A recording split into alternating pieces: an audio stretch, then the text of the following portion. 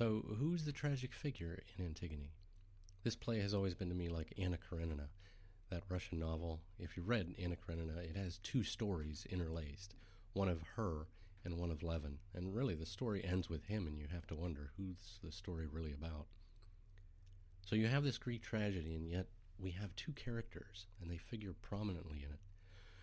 Kreon, throughout Antigone, fits the bill that in his hubris he goes too far like a tragic figure should, or does.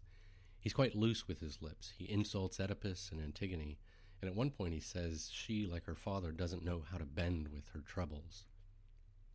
You can see Kreon's impetuous nature throughout the play as he constantly accuses people of taking bribes to bury the body, unfounded. First, the soldiers, then he accuses Tiresias, the revered prophet, of being driven by greed. And at the end of the play, the chorus seems to sum up, saying he has received such blows and discipline because he acted impiously against the gods, although it doesn't name him specifically. If he is the tragic figure, his tragic flaw seems to be that he makes an edict against something which he shouldn't have, defying the gods. The prophet Tiresias bears this out when he comes and he says the gods aren't happy because of this edict, and it needs to be reversed. But we also have Antigone. She's this strong figure, so strong that more than a few times she's called a man, or doing things challenging the rule of man. At one point, Kreon says, "A woman shall not rule."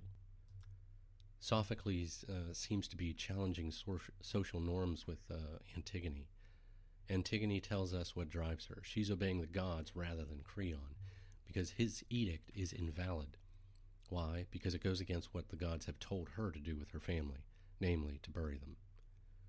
So we could see her as the tragic figure, but then the question is, what's her tragic flaw?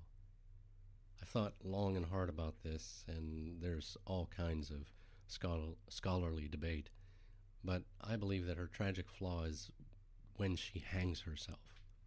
In her hubris, she goes too far and doesn't wait on the gods for them to rescue her or end her life. And in fact, they were going to rescue her. But she ends it herself. She goes too far. If she would have but waited, we would have had a happy ending to this play, and everyone would be alive rather than killing themselves.